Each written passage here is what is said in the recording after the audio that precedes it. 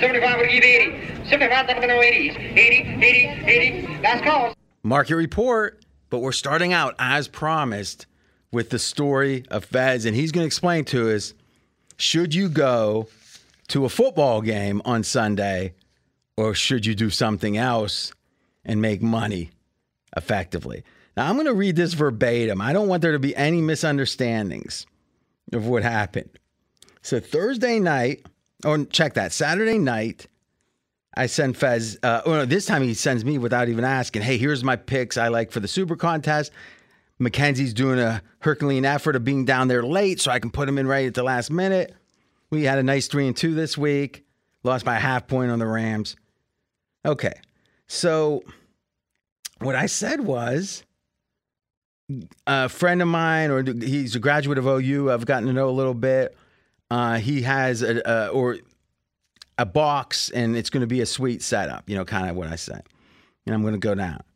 I go, seems like a good reason to attend my second NFL game ever. The other one being the Steelers Super Bowl win. Mm-hmm. So I think luxury box, Super Bowls, that's... Did you wake up in a commode with like a leather jacket, nothing else on after this one? No, that was after Super Bowl 40, because it had been 26 years. And I wasn't in a commode, I was beside a commode. I mean, that's a very important... I thought you were going to say kimono or something. That's what I thought you were going to say. Yeah. Wearing a komodo. Okay. And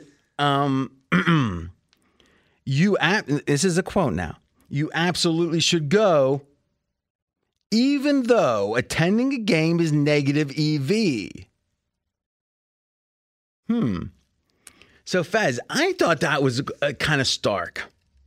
It was like, yeah, that's fine. Go ahead and eat your candy for dinner. But it ain't good for you, kind of thing. Now, here's what's... Do you agree with all this so far as an accurate depiction of the truth? Yes. Okay. So then I'm at the game...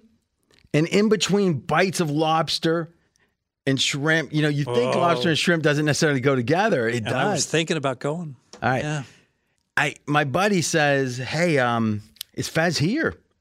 I go, no, he's not here. What are you talking about? And he goes, no, I hear he was going to take his boy and he was coming at the Caesar Suite. And I'm like, wow, okay. I go, I think you got that mistaken. He went to a preseason game. He goes, oh, no, it was this week. I'm like, And I was thinking back, he was talking about how horrible of an idea it would be. So I texted and I said, Fez, are you here? Are you at the game? And then the response comes in. Yeah, I say, guy I'm with said he heard you're talking about being in the Caesar Suite.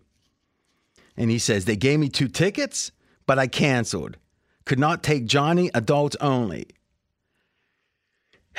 Now, Mackenzie, does it seem to you that for someone that says in this text that the reason he didn't go is he couldn't bring his guest of choice, does that correlate with the starkness of negative EV? Why you wasting my time, effectively? It seems so. Faz, do you want to explain? Well, coincidental. Yeah, you want to explain? Yeah. I stand by everything I said. Okay. All right.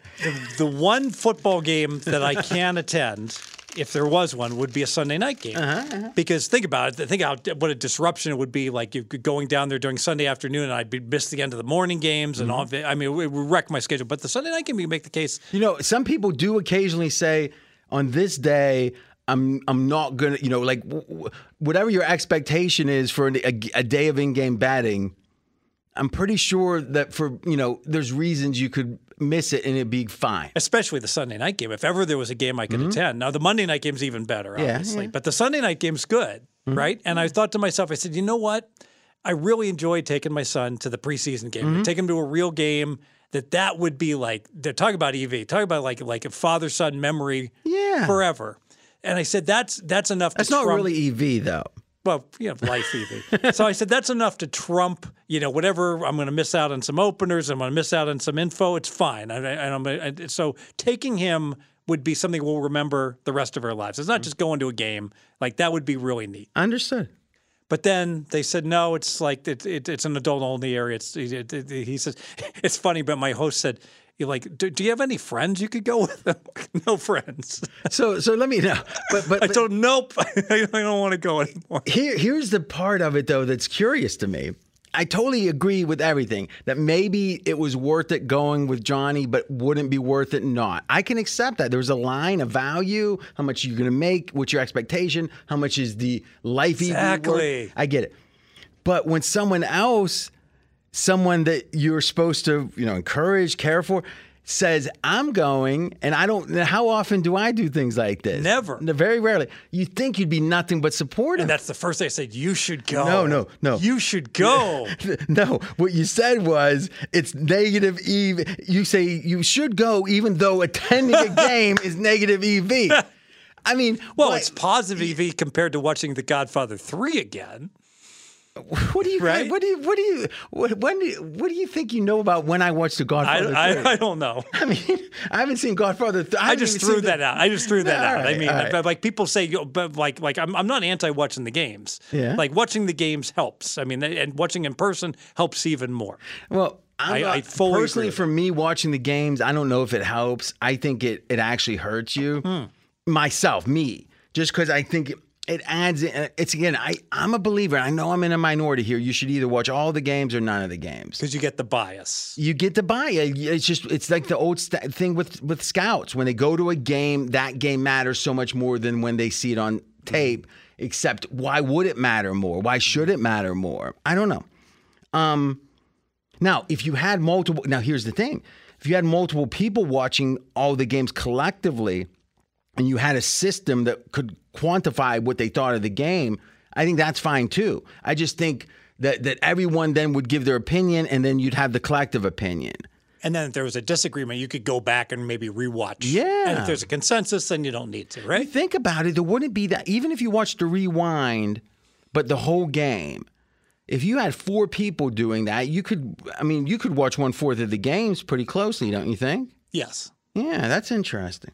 This is worth a try, I think, if anyone's interested. So, Fez, if we got 3 or 4 people that wanted to come in as a group and say, okay, we're going to codify the way they watch the games, the notes they make on it, and we all then would circulate it with each other. And the commitment would be it would stay with the group because, if one person's putting it way out there, then that won't work. And again, it wouldn't be that you can even win, though. If you can win, I think it's, can you watch a game? Like, I'd rather a college assistant coach or a really good high school coach, I think, than some better that wins a little An bit. X's and O's guy that Yeah. explains why, hey, Denver can't stop Miami, and here's why. Yeah. So this is what I think is, I don't know if this would take off because we would have a high bar for this, but I think it would be a fair bar. But why don't you email Mackenzie if you're interested, rivers@pregame.com. Is that right, Mackenzie? That's right. RIVERS, rivers@pregame.com. And if you're interested, just say, hey, and give us like 5 sentences on your pedigree. And again, listen, if you email in and we decide not to do it or whatever, it still is appreciated. In fact, you know what I'm going to do?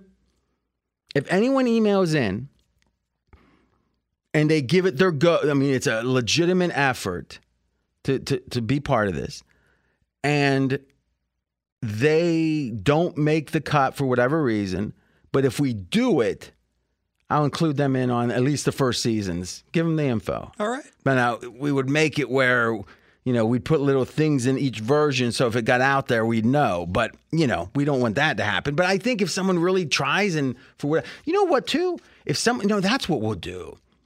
If we're able to get one person we are optimistic about in each, one of the 4 people each, let's say. So 4 people in total.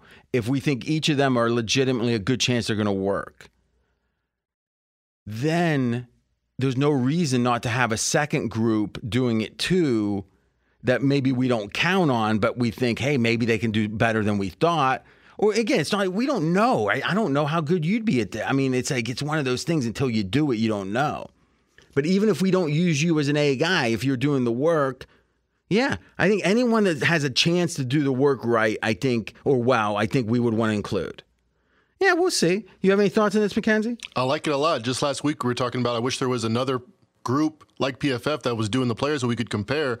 This would be but this wouldn't be that level. And it's even better because I don't know anyone that's giving me like I don't care about the players, but this is on the X's and O's, what's working and what's not. That seems almost rare. And I think some of it too would be what the things you can't get from even the play-by-play is a guy fumbles the ball going out of bounds, the other team goes to scoop it up, and it just falls right out of bounds. It's like that could have been, even dropped interceptions like the pick six that could have happened against the Steelers. That's hard to get in the box score. Yeah, like by example, in tonight's game, the Rams scored a touchdown early in the game, and dude stepped on the 3-yard line. All right, so upon review, the Rams have it on 3. They didn't get in, so they wind up getting 3.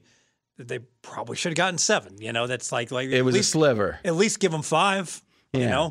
Yeah, and that's something that I think the box score. Well, I guess it does. It just says stop. I guess it would say there was a review, but yeah. So when I say box score, I mean play by play. Yeah. But I think it's impressions. I think if you watch, what do you get from a game when you watch a game? Well, the observation I just made. I'm looking for something. We talked about the Raider game, all right? So the Raiders came down, they scored one of the backdoor touchdowns. It's like, yeah, but they got 2 ridiculous calls, not ridiculous, favorable, advantageous calls. That if you told me freeze it, okay, it's going to be sack, all right? What's the chance they're going to call a personal foul, helmet to helmet hit on that? 15%, and they called it. All right, so we'll give it a try. Rivers at pregame.com. We'll at least consider it, and if you give it a shot, we appreciate it regardless of how it goes. Okay, Fez, you and Mackenzie have done most of these games. What games we got left for me? A couple at the end? Let's talk. No, but we'll do it at the end. I just want to know, how many is there? We went through the whole card, but we want to get your Sunday and Monday night game. Okay, so at the very end, you're going to bring me in like Raleigh Fingers. That's been a while. Bruce Sutter? Quisenberry? Hall of Famers. Quisenberry? Remember him? Eckersley? Maybe you remember a little guy with a cutter called Rivera. I'll be Rivera. Just one pitch. Boom, boom, boom. So listen up, and I'll be back at the end. Week 4 early market report. I am here with the two-time winner of the Westgate contest. Westgate, formerly, when you won it, what was it, the Hilton? It was so many years ago. There's only like 10 people that entered, I think. Yes. No, come on. 300 each year. Yes. Not bad. You won. Did you win it in the LVH years, or you remember those years as well? I'm sorry, LVH? You don't remember LVH? It was the Las Vegas Hilton.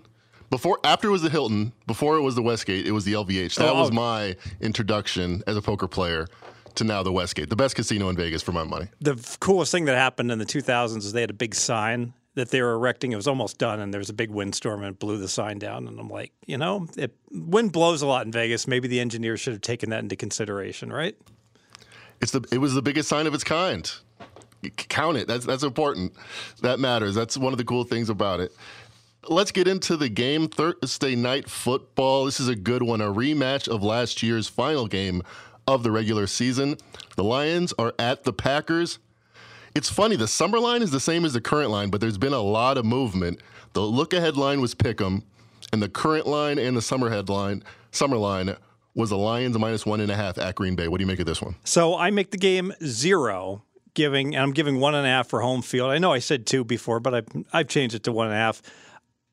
I think it's an excellent teaser. I can't see any chance that the Lions would go to 3, so I think you can go ahead and start filling teasers with Green Bay up above +7, and that is how I'm playing it. And teaser summary.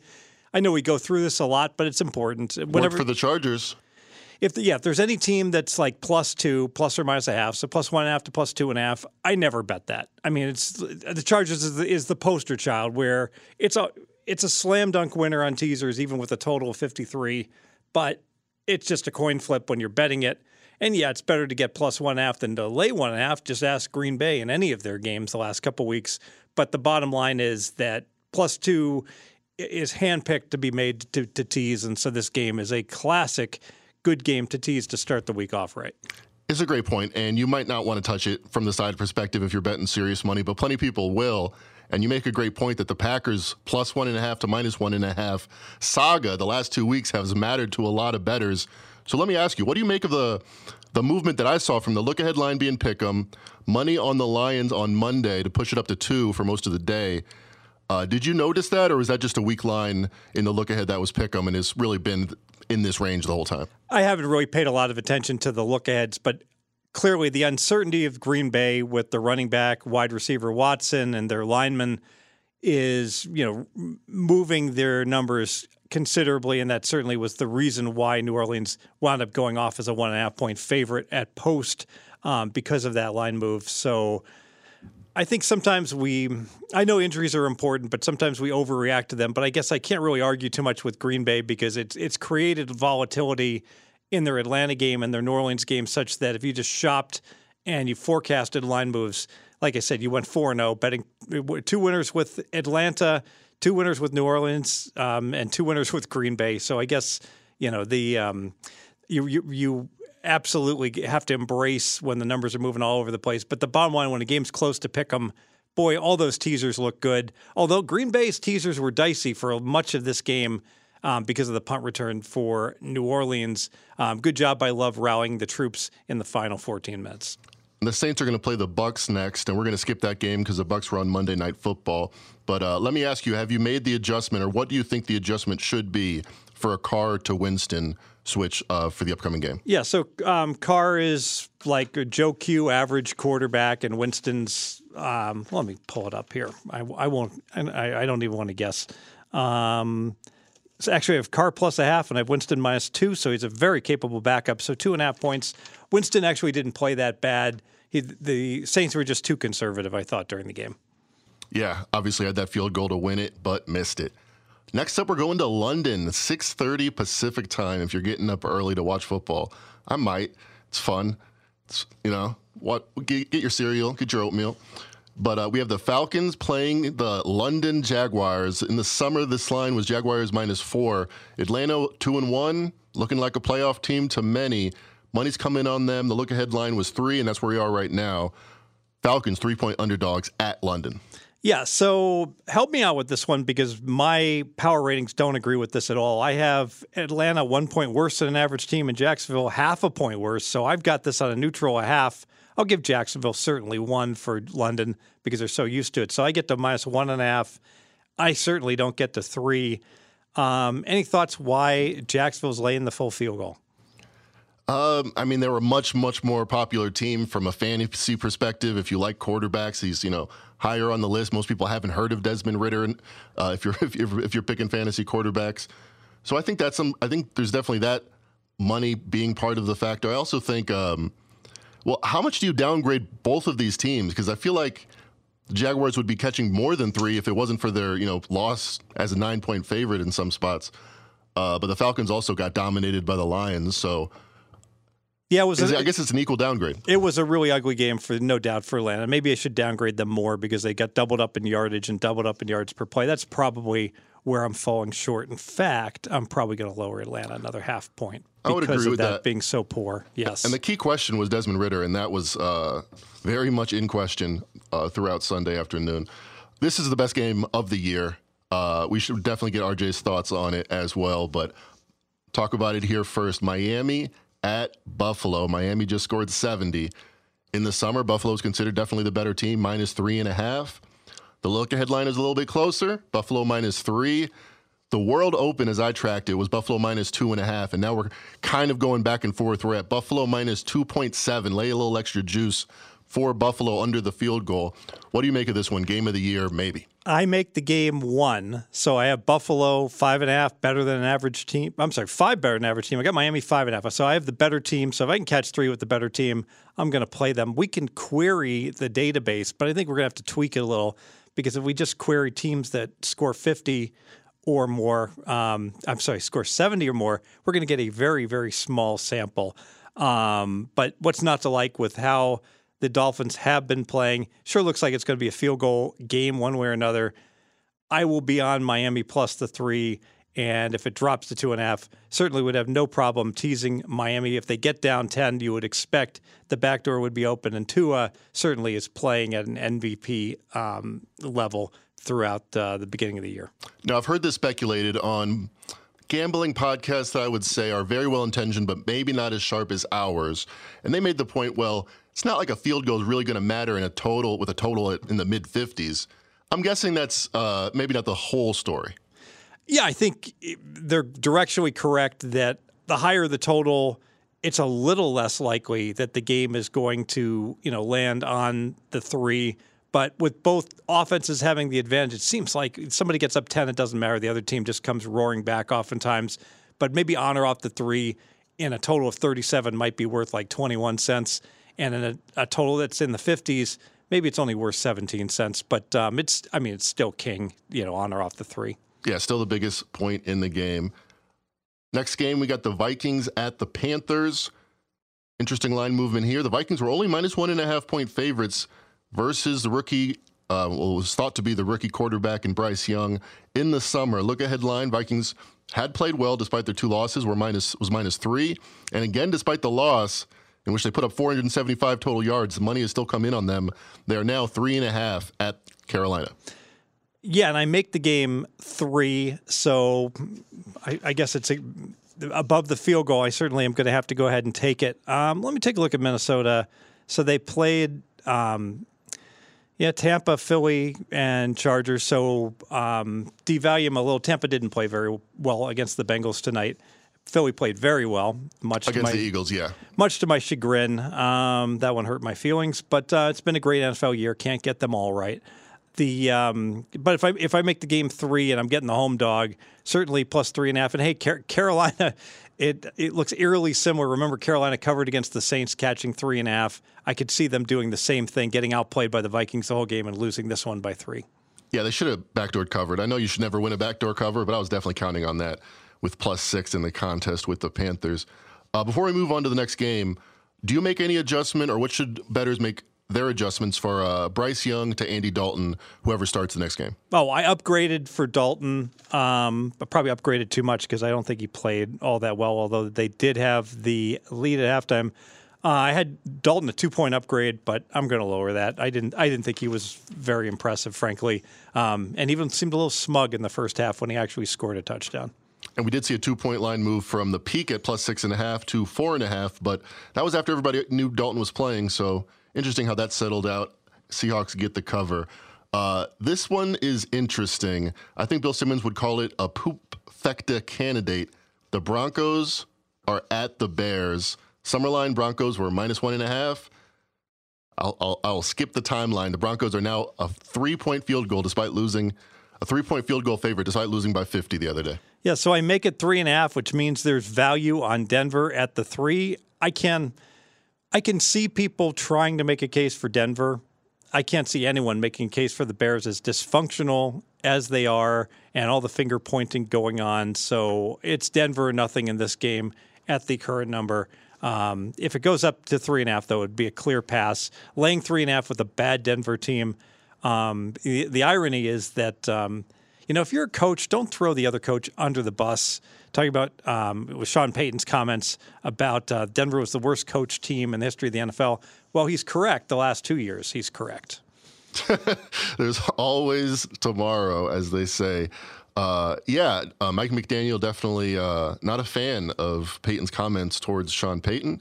And his backup quarterback threw like an 80-yard touchdown, so that'll happen sometimes when you talk out of turn. Next game here, the Ravens are at the Browns. 2-1 divisional rivals going at each other. We've seen a flip of the favorites. The Ravens were 2.5-point favorites, 2-point favorites on the look-ahead line. Now the Browns are 2.5-point favorites. Obviously, the Ravens lost, the Browns won, but what do you make of this huge line move? Yeah, it's right where I make it now. Big upgrade for Cleveland. Watson played very well. Defense is playing at elite in the NFL level. So I make Cleveland minus 2.5. Of course, I'm concerned that Watson. Did you see the play, Mackenzie, where he hiked the ball backwards 10 yards? No, I didn't see that one. In the history of the NFL, I'm trying to think of the only comp I can even imagine is when, and this isn't even a comp, so I won't even discuss it. But the Watson is like 2 yards, behind the line of scrimmage, and he's scrambling, and he looks behind him and he sees his running back. Directly behind him, like 10 yards, and he just like underhand shovel passes the ball backwards, like a long snapper. Like a long snapper, an inaccurate long snap, and then the guy wound up falling on it. But it's just like in the history of football, like we talk about, like how there should be like we wanted to pioneer the 2 quarterback idea where like one quarterback throws to the other quarterback. Yeah. So this would be similar, except for it wasn't a quarterback, and they designed the play contemporaneously with the play going on, and the defenders were around it. It's almost like he got spun around like Marshall, and he started running the wrong way, throwing the ball. I don't know. You'll have to ask him. But after the 2 personal foul penalties for the face masks and that play, and throwing the ball away but didn't throw it out of the end zone, it got picked. Watson does a lot of puzzling things, but that Cleveland defense, my oh my, they are good. Yeah, Browns, again, I'm telling you, the underlying metrics are just, despite Watson being one of the worst quarterbacks in football through 3 weeks, I think that's fair to say all in all. The Browns on paper look tremendous right now. Next game, we're going to, keeping with an AFC North team, the Steelers are at Houston. Both teams coming off wins. Look-ahead line here was Steelers -4. And despite the win, the Steelers are now only a field goal favorite. Lay a little extra juice. I'll call it 3.2. Yeah, I make it 3, and I might be getting interested in Houston just because the power ratings slightly support Houston, and I think the spot might be really good where the Steelers had the all-in game where the defense rose up and beat Cleveland, and then Pittsburgh went ahead and played a very good game here in Vegas on Sunday night. So they got somewhat of a short weekend, a lot of travel to have to go back home and then go to Houston. So that points to Houston. The one thing that might get in the way of this, if I look at Pittsburgh's schedule, you know what? San Francisco and Cleveland, those first 2 plays, they may well have been playing like the best team in the NFC and the best team in their division to start the year. Because of that, it'd probably be only a small bet on Houston. But what's not to like about C.J. Stroud? 900 yards. No interceptions. He has been the clear-cut win of the draft lottery. Would you agree? Absolutely. I mean, sometimes I'm a heavy numbers guy. Sometimes I'm a very basic numbers guy. How about a win in September for a rookie quarterback? Before Sunday, 1 in 15 rookie quarterbacks since September 2021. Now 2 in 15. He actually did it, by the way, 84 QBR, so the advanced metrics like him too. The only question is, and I'll ask you this, let's say you're redrafting and C.J. Stroud goes number 1 and you have to pick a quarterback. Who's 2? Is it Anthony Richardson or is it still Bryce Young? Oh, it's Anthony Richardson. I don't think it's close. Now, having said this, the smartest people in the world are, disagreed with me. And I'm taking a data point of 3 weeks and I'm already taking a quarterback, that's had an injury. I guess both of them have had an injury. But would you agree I'd take Anthony Richardson? Yeah, and by the way, AJ and RJ both recommended C.J. Stroud to have the most starts. So I definitely take him first. And it's funny, all the money came in when they made that pick, so it sounds like a lot of draft nicks liked him too. I guess I would still take Bryce Young just because he's only played 5 quarters and he got hurt. But it's definitely a question mark. He definitely looked way better week 1. We haven't seen much out of Bryce Young through 2.5 games. Or 2 games, I guess. And we are skipping the Monday night games, so that includes the Rams at the Colts, the Bucs at the Saints, Washington at Philly, and the Bengals looking for their second straight win at Tennessee. And now we have another AFC West matchup. The Chargers are hosting the Raiders. There were 4.5 points all throughout the summer in the look-ahead line. Another 5.5-point favorites over the Raiders. Would you say this is a downgrade for Las Vegas or an upgrade for Chargers after their first win off the season? I don't think we can upgrade the Chargers because there's a revolt going on in the analytics department versus the players, right? We got to talk about that play. We do have to talk about the play. So, of course, I want to talk about the most boneheaded bad coaching. You should be fired for incompetence. Of course, in the Charger game, of course, in the final 2 minutes. And, of course, you guys know of what I speak. Specifically, it's the Minnesota Vikings' inability to get a playoff between 30 and 10 seconds. Thank you. If Brandon Staley, if that had happened to Herb Street and company, right? they would not even board the plane to go home. They took 20 seconds on a 3rd and 3, and it led multiple shows the next week. You got to have more plays in the final 30 seconds, which I agree with, but they were wasting the time to try to get the last play of the half. A lot of teams do that. It wasn't egregious. They wasted first, second, and third down for some reason. You need one play. Every team should have a play. And you've got to, more about, the football and the goings-ons. Why doesn't everyone have a Yellowstone play or a Geyser play or a Bison play or whatever you want to call it, a Half Dome play? But when I yell Bison, that means we rush to the line of scrimmage, snap the ball quickly. We don't spike it, and we throw it out a 3-yard out pattern. And if our wide receiver's not wide open, we throw it in the third row. They have that play. They must have that play. There's no way they went through all the way through training camp where they didn't have a spike and a fake spike or 3 different things they could call. Run into the line. But there's not. Yeah, I hear you, because there can be rush the line of scrimmage and just into the quarterback sneak 4th and 1 with time running out. But the point is that the default is the clock's going tick tick tick and it's first down. I agree. The Bison play is obviously that play's never wrong to run because it's the same as a spike. It costs you 2 more seconds and you get a chance to pick up 4 yards. And I agree. What I was going to say was that they had to run that play. The reason they didn't wasn't because the coaches didn't tell them to or because they took a deep breath after they got that 4th down. Kirk Cousins was trying to hear the play. I guess that was their mistake, that they were trying to give him the next play rather than telling him we'll get you on 2nd down with the next play. Yeah, O'Connell should be screaming Bison. Bison! Agree. Bison! Agree. I mean, I love Kirk Cousins. Met him. I've said that before on these airwaves. I love him too, but he's got to run Bison. But he is the guy that was trying to do a spike and took a knee. He did that in an NFL game during competitive football. Yeah. So, I mean, that happens.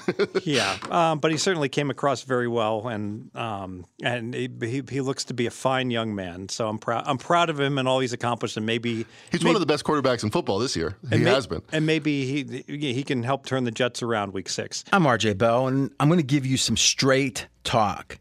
Now, there's 2 types of people that try to be healthy. One is the fanatics. They're the types that show up in Vegas and they got a water bottle and they got like celery chopped up. And let's forget about them because I'm nothing like them. And you know what? I know a lot of them love AG1, but I'm not speaking to them. You guys got it covered. You know AG1's good. I'm talking about the people who try, but they're not perfect with it. And to me, that's what makes AG1 perfect, is you can have a big dinner and maybe eat a little too much, maybe have that glass of wine or that beer. You're not feeling great. Next morning, you have the AG1, and all of a sudden, you're back feeling good. And to me, if you can have that as your home base in a way, that center, that equator, that center that you can return to at any time with just a nice drink and feel healthy, well, I love it. If you want to take ownership of your health, it starts with AG1. Try AG1 and get a free 1-year supply of vitamin D3 and K2 and 5 free AG1 travel packs with your first purchase exclusively at drinkag1.com/RJBell. That's drinkag1.com/RJBell. Check it out. DraftKings, the leader in fantasy sports, just dropped a brand new fantasy app, Pick 6. Now, what's different about this thing? I was never a big fantasy guy. You know why? Is I always worried, who's on the other side? Who am I playing against? With Pick 6, you're not going against another player or players. You're going against the bookmaker. You're going against the number that they put up. So all you got to do is pick between 2 and 6 NFL players and choose if they're going to have more or less of the stat that interests you. Download DraftKings Pick 6 app now and sign up with code RJ. That's code RJ. Only at DraftKings Pick 6. The crown is yours. Gambling problem? Call 1-800-GAMBLER. 18 plus in most eligible states. But age varies by jurisdiction. Eligibility restrictions apply. Valid only in states where DraftKings Pick 6 operates. Pick 6 not available in all states, including but not limited to Connecticut and New York. For up-to-date list of states, please visit dkng.com/pick6states. Void where prohibited. See terms at pick6.draftkings.com. Okay, and I agree with you. By the way, RJ loves like when, and he's oftentimes right, so he's correct to take his accolades.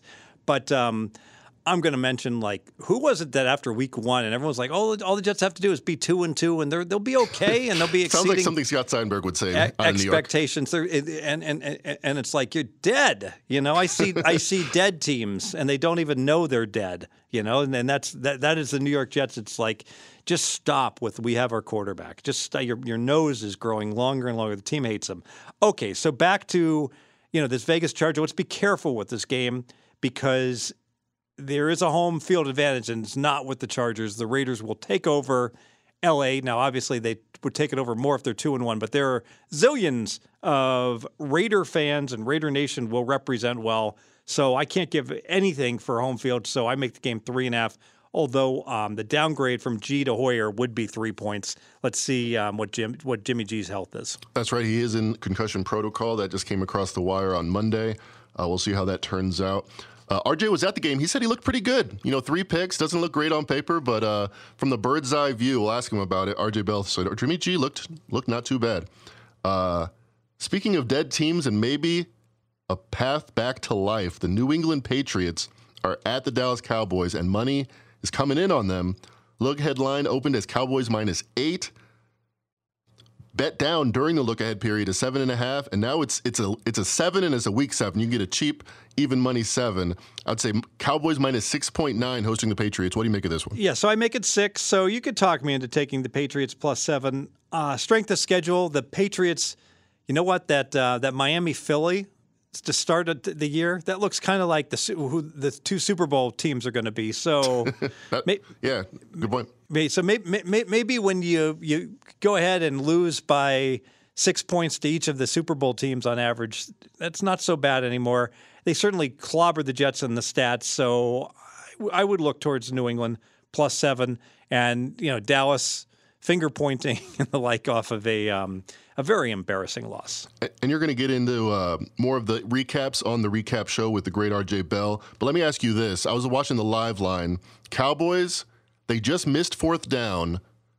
They're down 13-21. I think it's the early 4th quarter. Down 8 points. They don't have the ball. What do you think the live line was? I'll just tell you what the live line was. What do you think of it? Cowboys were even money, -110 favorites, -0.5 point favorites to beat the Cardinals despite being down 8 without the ball in the 4th quarter.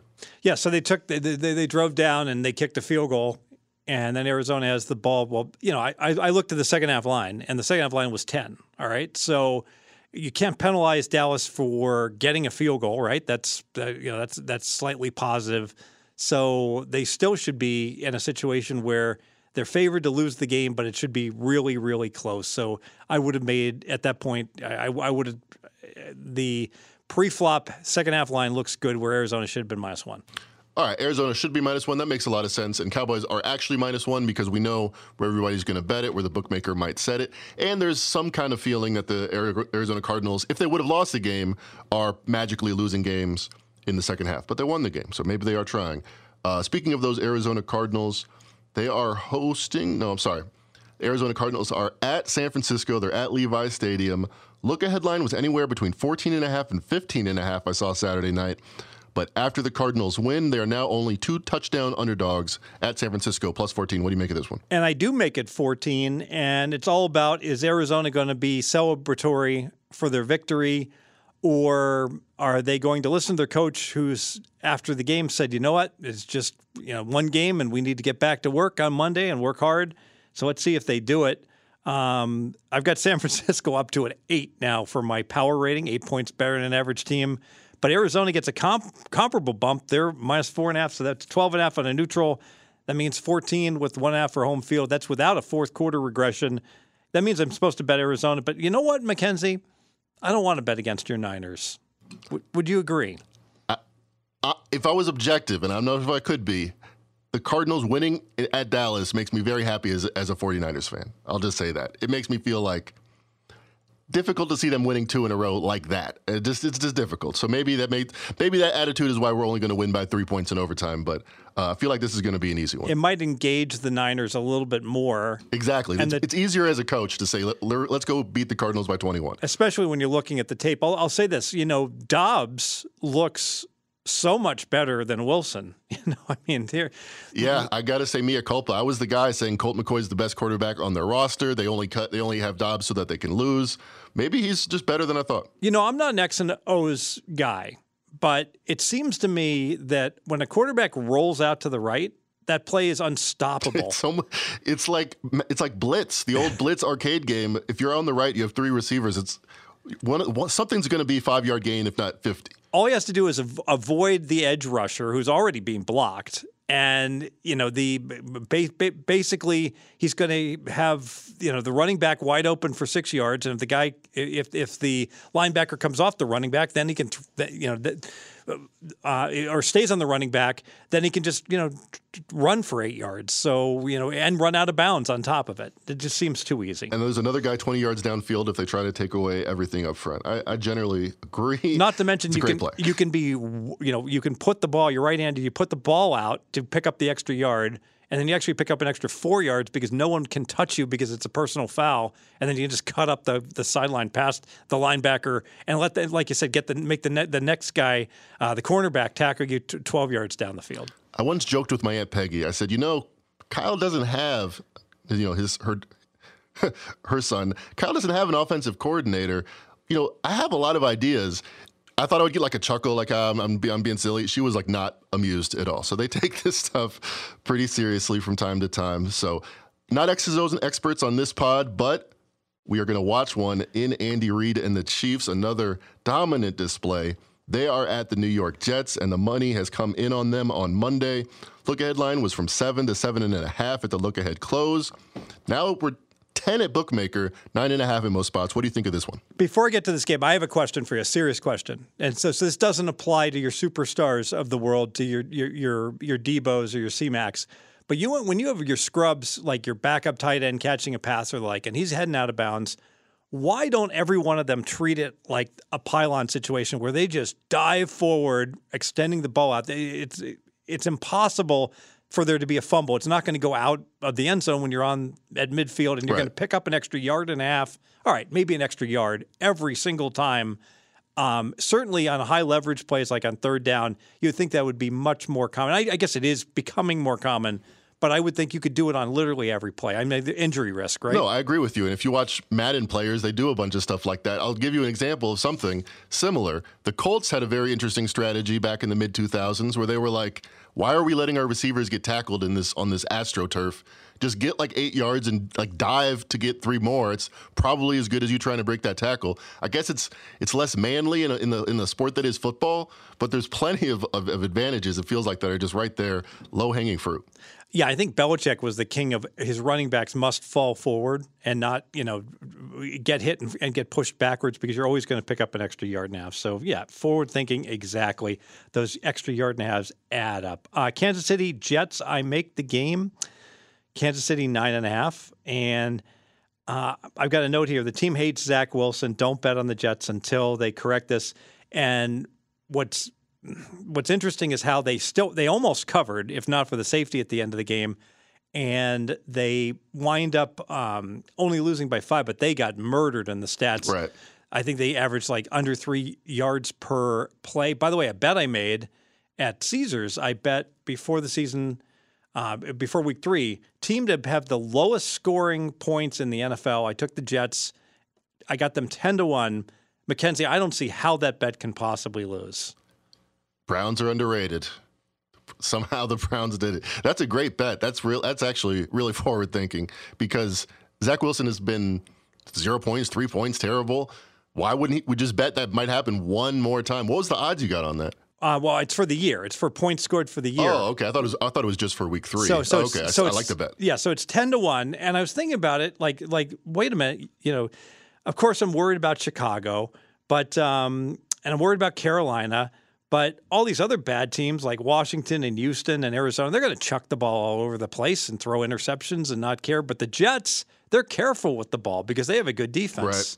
So I could see them trying to play as close to the vest as possible, whereas I could see the Bears losing 45 to 17 in a lot of games, and the Jets losing 20-10. Yes. The Cardinals were a top 6 team in line of scrimmage EPA. They were by far the favorites in all those lowest scoring, all those kind of preseason futures odds, but they are not as bad as it seems. So the Jets might be the lowest scoring team at the end of the day. I do have Kansas City is my second-rated team, 6.5. Miami's third-rated team. Might have Miami underrated. Maybe I'm sticking too much with the beginning of year rating on Miami. I had them at a 2. I've got them at a 5.5. So that's a 3.5-point upgrade for the Miami Dolphins. Not the biggest in the NFL. San Fran's up +4. I can't lie. I go to sleep at night and I dream of the Dolphins hosting the San Francisco 49ers in Allegiant Stadium. Very impressive. 70 points, and it didn't even look difficult. Neither of these teams have been quite as impressive, although the Seahawks are off back-to-back wins on Monday Night Football. They're at the New York Giants. What do you think of this line move? In the look ahead, I have the Seahawks as a 1-point favorite, and it opened after all the games have been played Sunday afternoon. Seahawks -1.5. New York money has come in. The Giants are now 1.5-point favorites. What do you make of this one? Yeah, so sharp money on the Giants, or maybe just money on the Giants. I'll be on Seattle, so I would tease them right now. I don't get it. I mean, let me ask you, who's the better team, Mackenzie? Seattle Seahawks. By little or considerably? Considerably, I would say. Especially after the last couple of weeks, the Seahawks looked like the team we thought they were going to be. The Giants looked way worse. Seattle is injured. I get it. They've got. I guess they were missing 7 starters, and 2 more starters got injured. So maybe that could be worth 4 points. I don't know. Seattle, as an injured team, still is going to win 7 games. The Giants are going to win 6, and we'll see if they get some of their guys back with the injury reports. It sure looks like, at most, you could make this game pick 'em. It's a bridge too far. To ask the Giants to have to try to win by more than 7 points, good luck with that. I'll be teasing Seattle.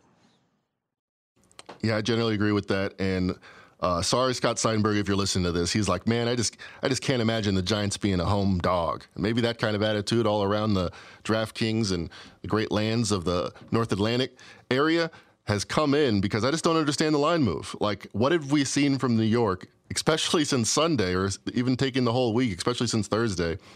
Maybe it's good news for Saquon Barkley, but yeah, you think that's it? That win at Arizona is looking more impressive. That's true, and we've seen the Cowboys' opponents kind of be downgraded, I think, a little bit in the market because they look less impressive. So maybe that's it.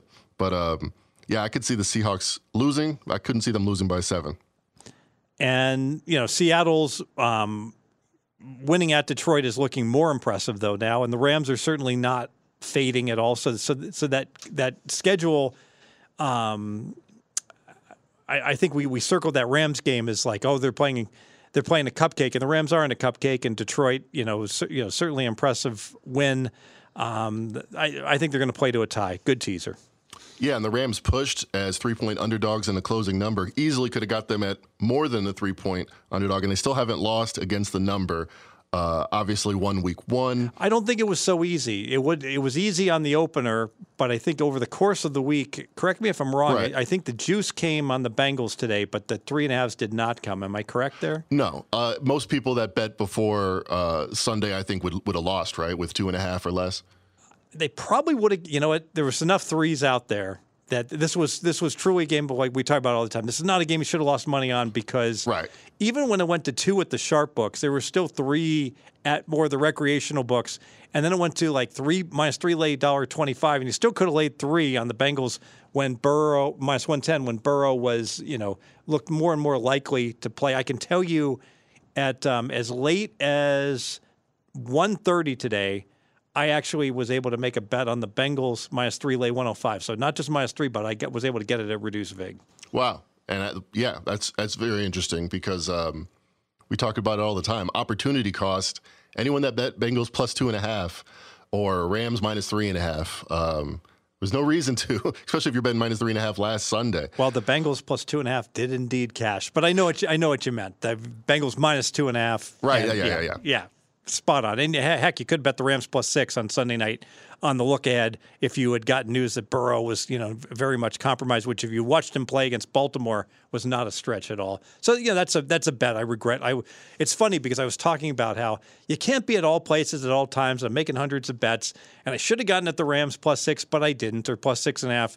Well, guess what? That didn't cost me a big bet. It cost me 2 big bets because if I would have bet the Rams +6.5, I would have paid hyper attention to this game, and more than likely it would have caught me a piece of Bengals -2.5 when it was 1, and then it went down to as low as 1, then came roaring back, and I could have caught him, certainly a -2 on Cincy, which I would have been hyper attuned to if I had a big bet +6. I like that thinking. It's more pots in the fire. There's so many times where I look at a trend and it loses the first time I look at it, and then I look at it a couple minutes later, maybe not a trend or just a team that I'm optimistic about, and they're like 10-3, and I'm like, man, it just that one loss or that one reason to look the other way kind of cost me. Yeah, and what cost me tonight was I made a big bet on Tampa Bay, and I got to tell you, like, this is the hard part of There's an art and a science. And whenever I give out a play and the line move doesn't go my way, I am not happy. I mean, I pray at the altar of the CLV closing line value, and I went ahead and bet on Tampa plus 5.5, and market was like 5.2. Gave it out to my clients, dropped initially down to 4.5 some books, and then today there's a $100,000 limit on this game, and Circa went to 6. And someone said, "Oh, you're betting, plus 6 on Tampa." I'm like, "Of course not." That's a good point. I mean, I it's know like, exactly what you mean. It'd be beyond arrogant for me to like, "Oh, my numbers are better than the underlying world." I mean, they can be in any one select game, but more than likely, midweek would be one thing.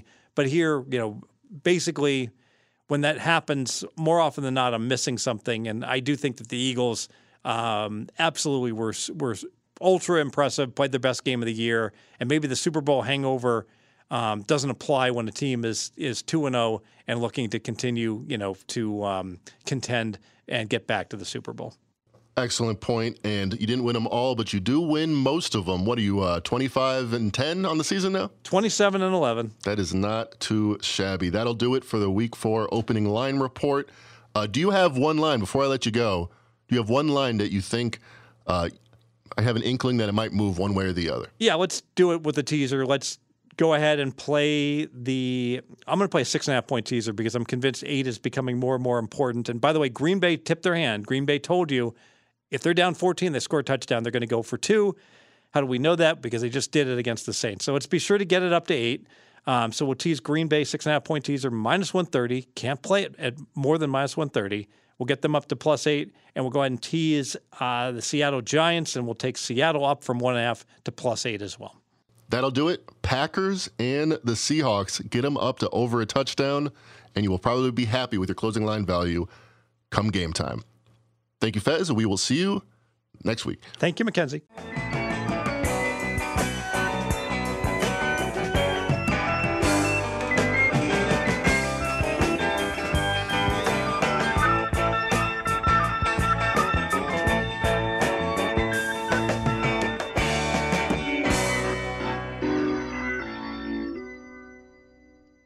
I'm back. All right, Fez, I think we want to do the best 2 or 3 games that give it another thought. So you pick them. Yeah, let's go Miami, Buffalo. So Miami's at Buffalo. We talk about, is Miami the best team in the NFL? Well, the point spread says no with the market line right now. Buffalo laying 2.8 so we to would the Dolphins. We would agree that saying Buffalo is slightly better. Yes. By the smidges of smidges. Yes, but my power ratings don't agree. I actually have Buffalo half a point worse than Miami right now. Mm-hmm. Now, this look-ahead line, this is interesting. The look-ahead line was 3, and Miami's been downgraded. It was Buffalo 3. Now Buffalo's like 2.7, so in between 2.5 and 3. So what we're saying is Buffalo has a dominating wing. They get upgraded. Miami gets upgraded a little bit more, but only about 10 cents more. Despite having the greatest offensive performance we've seen since the 1940s in the NFL. Yes. Now, I've heard, this will be my main take on this game, which is, what is Miami potential weakness? What is the Buffalo weakness? And I think the following. I think you could say Miami's O-line is still a question mark, and Buffalo has brought the heat, even without, even with injured players and Von Miller out for now. Buffalo's done pretty well in the D-line. But I've heard some serious people say Miami throws the ball so fast that they're not going to be able to get there anyway. And the weakness on the Bills now is the D-backs. These safeties are older. The cornerbacks aren't as good as they were in the past or thought they were. I agree with that. But would you agree on defense their weakness is the defensive back? Yes. And do you agree if a quarterback throws fast enough, the rush isn't really the issue? Agreed.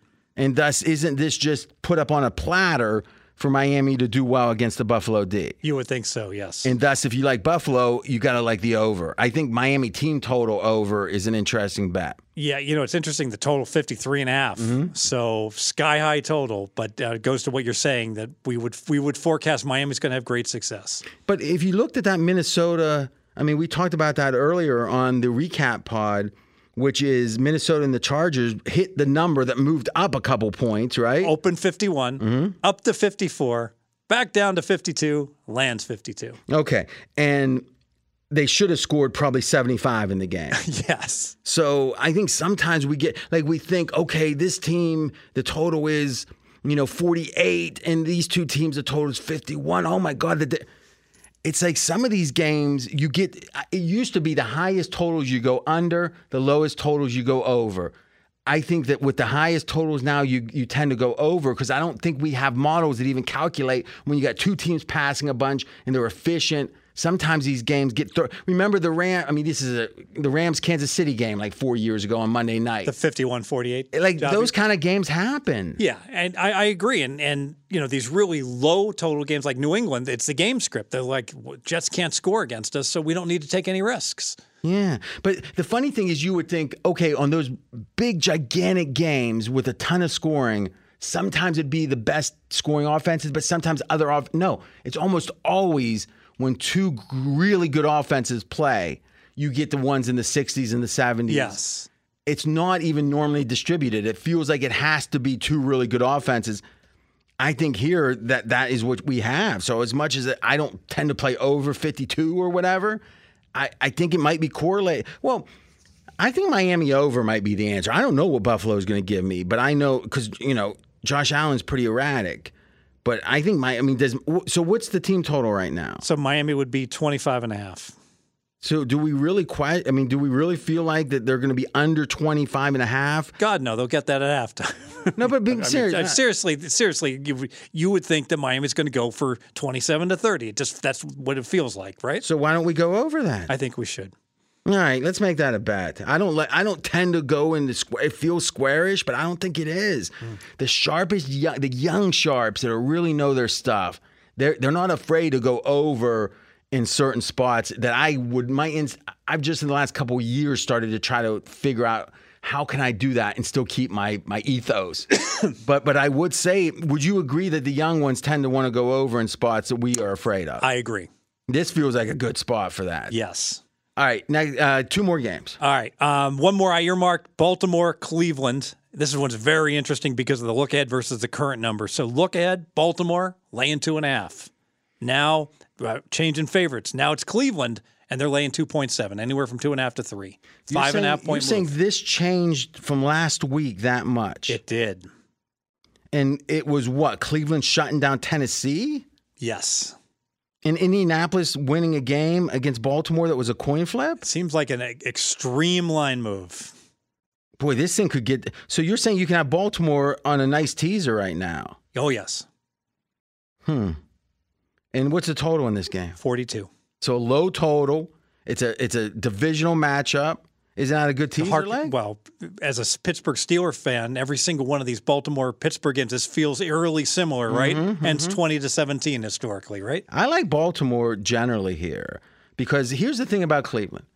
Cincinnati's shown themselves now 3 times not to be a good offense in Burrow's current state, including tonight, Monday night. Got to devalue the Bengals. At least their offense, he's injured. Yep. Okay. They beat Pittsburgh that I don't think is very good on offense. The Browns win the game. I think they actually lost. But what you're I'm saying, right. You're right. But what I'm saying is, you're right. I misspoke. But the offense looked bad. The Cleveland D looked good. Yes. Right? I'm not sure how much that tells you. And then Tennessee has the worst offensive line in the league. 6 first downs. So I get Pittsburgh, Cincinnati, Tennessee, lockdown D looks good. I think the Browns D is overrated. And I think it just doesn't feel right, does it? That Cleveland has been elevated to be. This line's telling you Cleveland's better than Baltimore. This is all about the defense, though. Yeah. Right? I mean, I'm hearing everyone say Cleveland's the best D in the league. It's not even close. Yeah. Which they were. Do we trust Watson in a high-pressure game like this? I mean, he did have a good one last week, but no, I like Baltimore teased. I like Baltimore by itself. I probably like Baltimore team total over. I mean, I want to isolate the Cleveland. In fact, I probably would like the Baltimore team total over the best, just because I want to isolate this Cleveland D. I don't think they're that good. You disagree? I want to go back and watch the game. All right. Okay, one more. Let's go Monday Night Football. Another big move on the look ahead. So Seattle is at the Giants, and Seattle was laying 1.5. Now the Giants have become the favorite. They're laying 1 to 1.5. I think Seattle's not just the better team, but the clearly much better team. I'm shocked Seattle's getting the points. Okay, so I'm confused. Why am I forgetting? Oh, the Giants played on Thursday. So wait a minute. The Giants look like crap. Seattle wins the game clean. I mean, you could say, oh, it was tied late. But you look at all the stats and everything. They should have won the game. We have by 5. So a nice 5-point win against Carolina. You just said Seattle's a possible playoff team. Yeah. We're not going to say that about the Giants. All right. So I get it's home field, but this is pretty much saying it's even. Doesn't make any sense. So a lot of injuries with Seattle. That's what it is. So Seattle's down 7 starters. 2 more starters got injured. I haven't looked at how many guys they might get back. So many injuries on the Seattle side. Okay, and it's 46.5 and 47 on the total. Open 45, so this thing's going up. Yes. I heard someone liked over in that game. All right, I might put that out on Wednesday. All right, so this is it for this, baby. And remember, it's every Tuesday morning. You'll have these 2 little shows. Well, more than little. And then on Thursday morning, you'll have the Dream Preview, my triumphant return with another. So what's my record on the year, Mackenzie? Let's see. 4-1, 4-1, and 3-2. You're in first place amongst the Sharps. And I'm still in first place, even further. Did AJ get them all right? He can't get them all right when he goes against me with one. That makes that impossible. Looks like 11-3-1. Who? You. That's incorrect. You said I was 4-1 this week? Yes. Okay, I didn't have a tie before that. Oh, that's right. So 12-3. 12-3, Feds. That's not bad, is it? That's exceptional. I said this was going to be the year that sanity returns. There we go. Stay tuned. And everyone else is doing decent, right? Yeah, everyone's got a winning record. Everyone's got a winning record. But mine's the most winning. Yes. Or is that the winningest? Either is correct. Think on that. Talk to you on Thursday.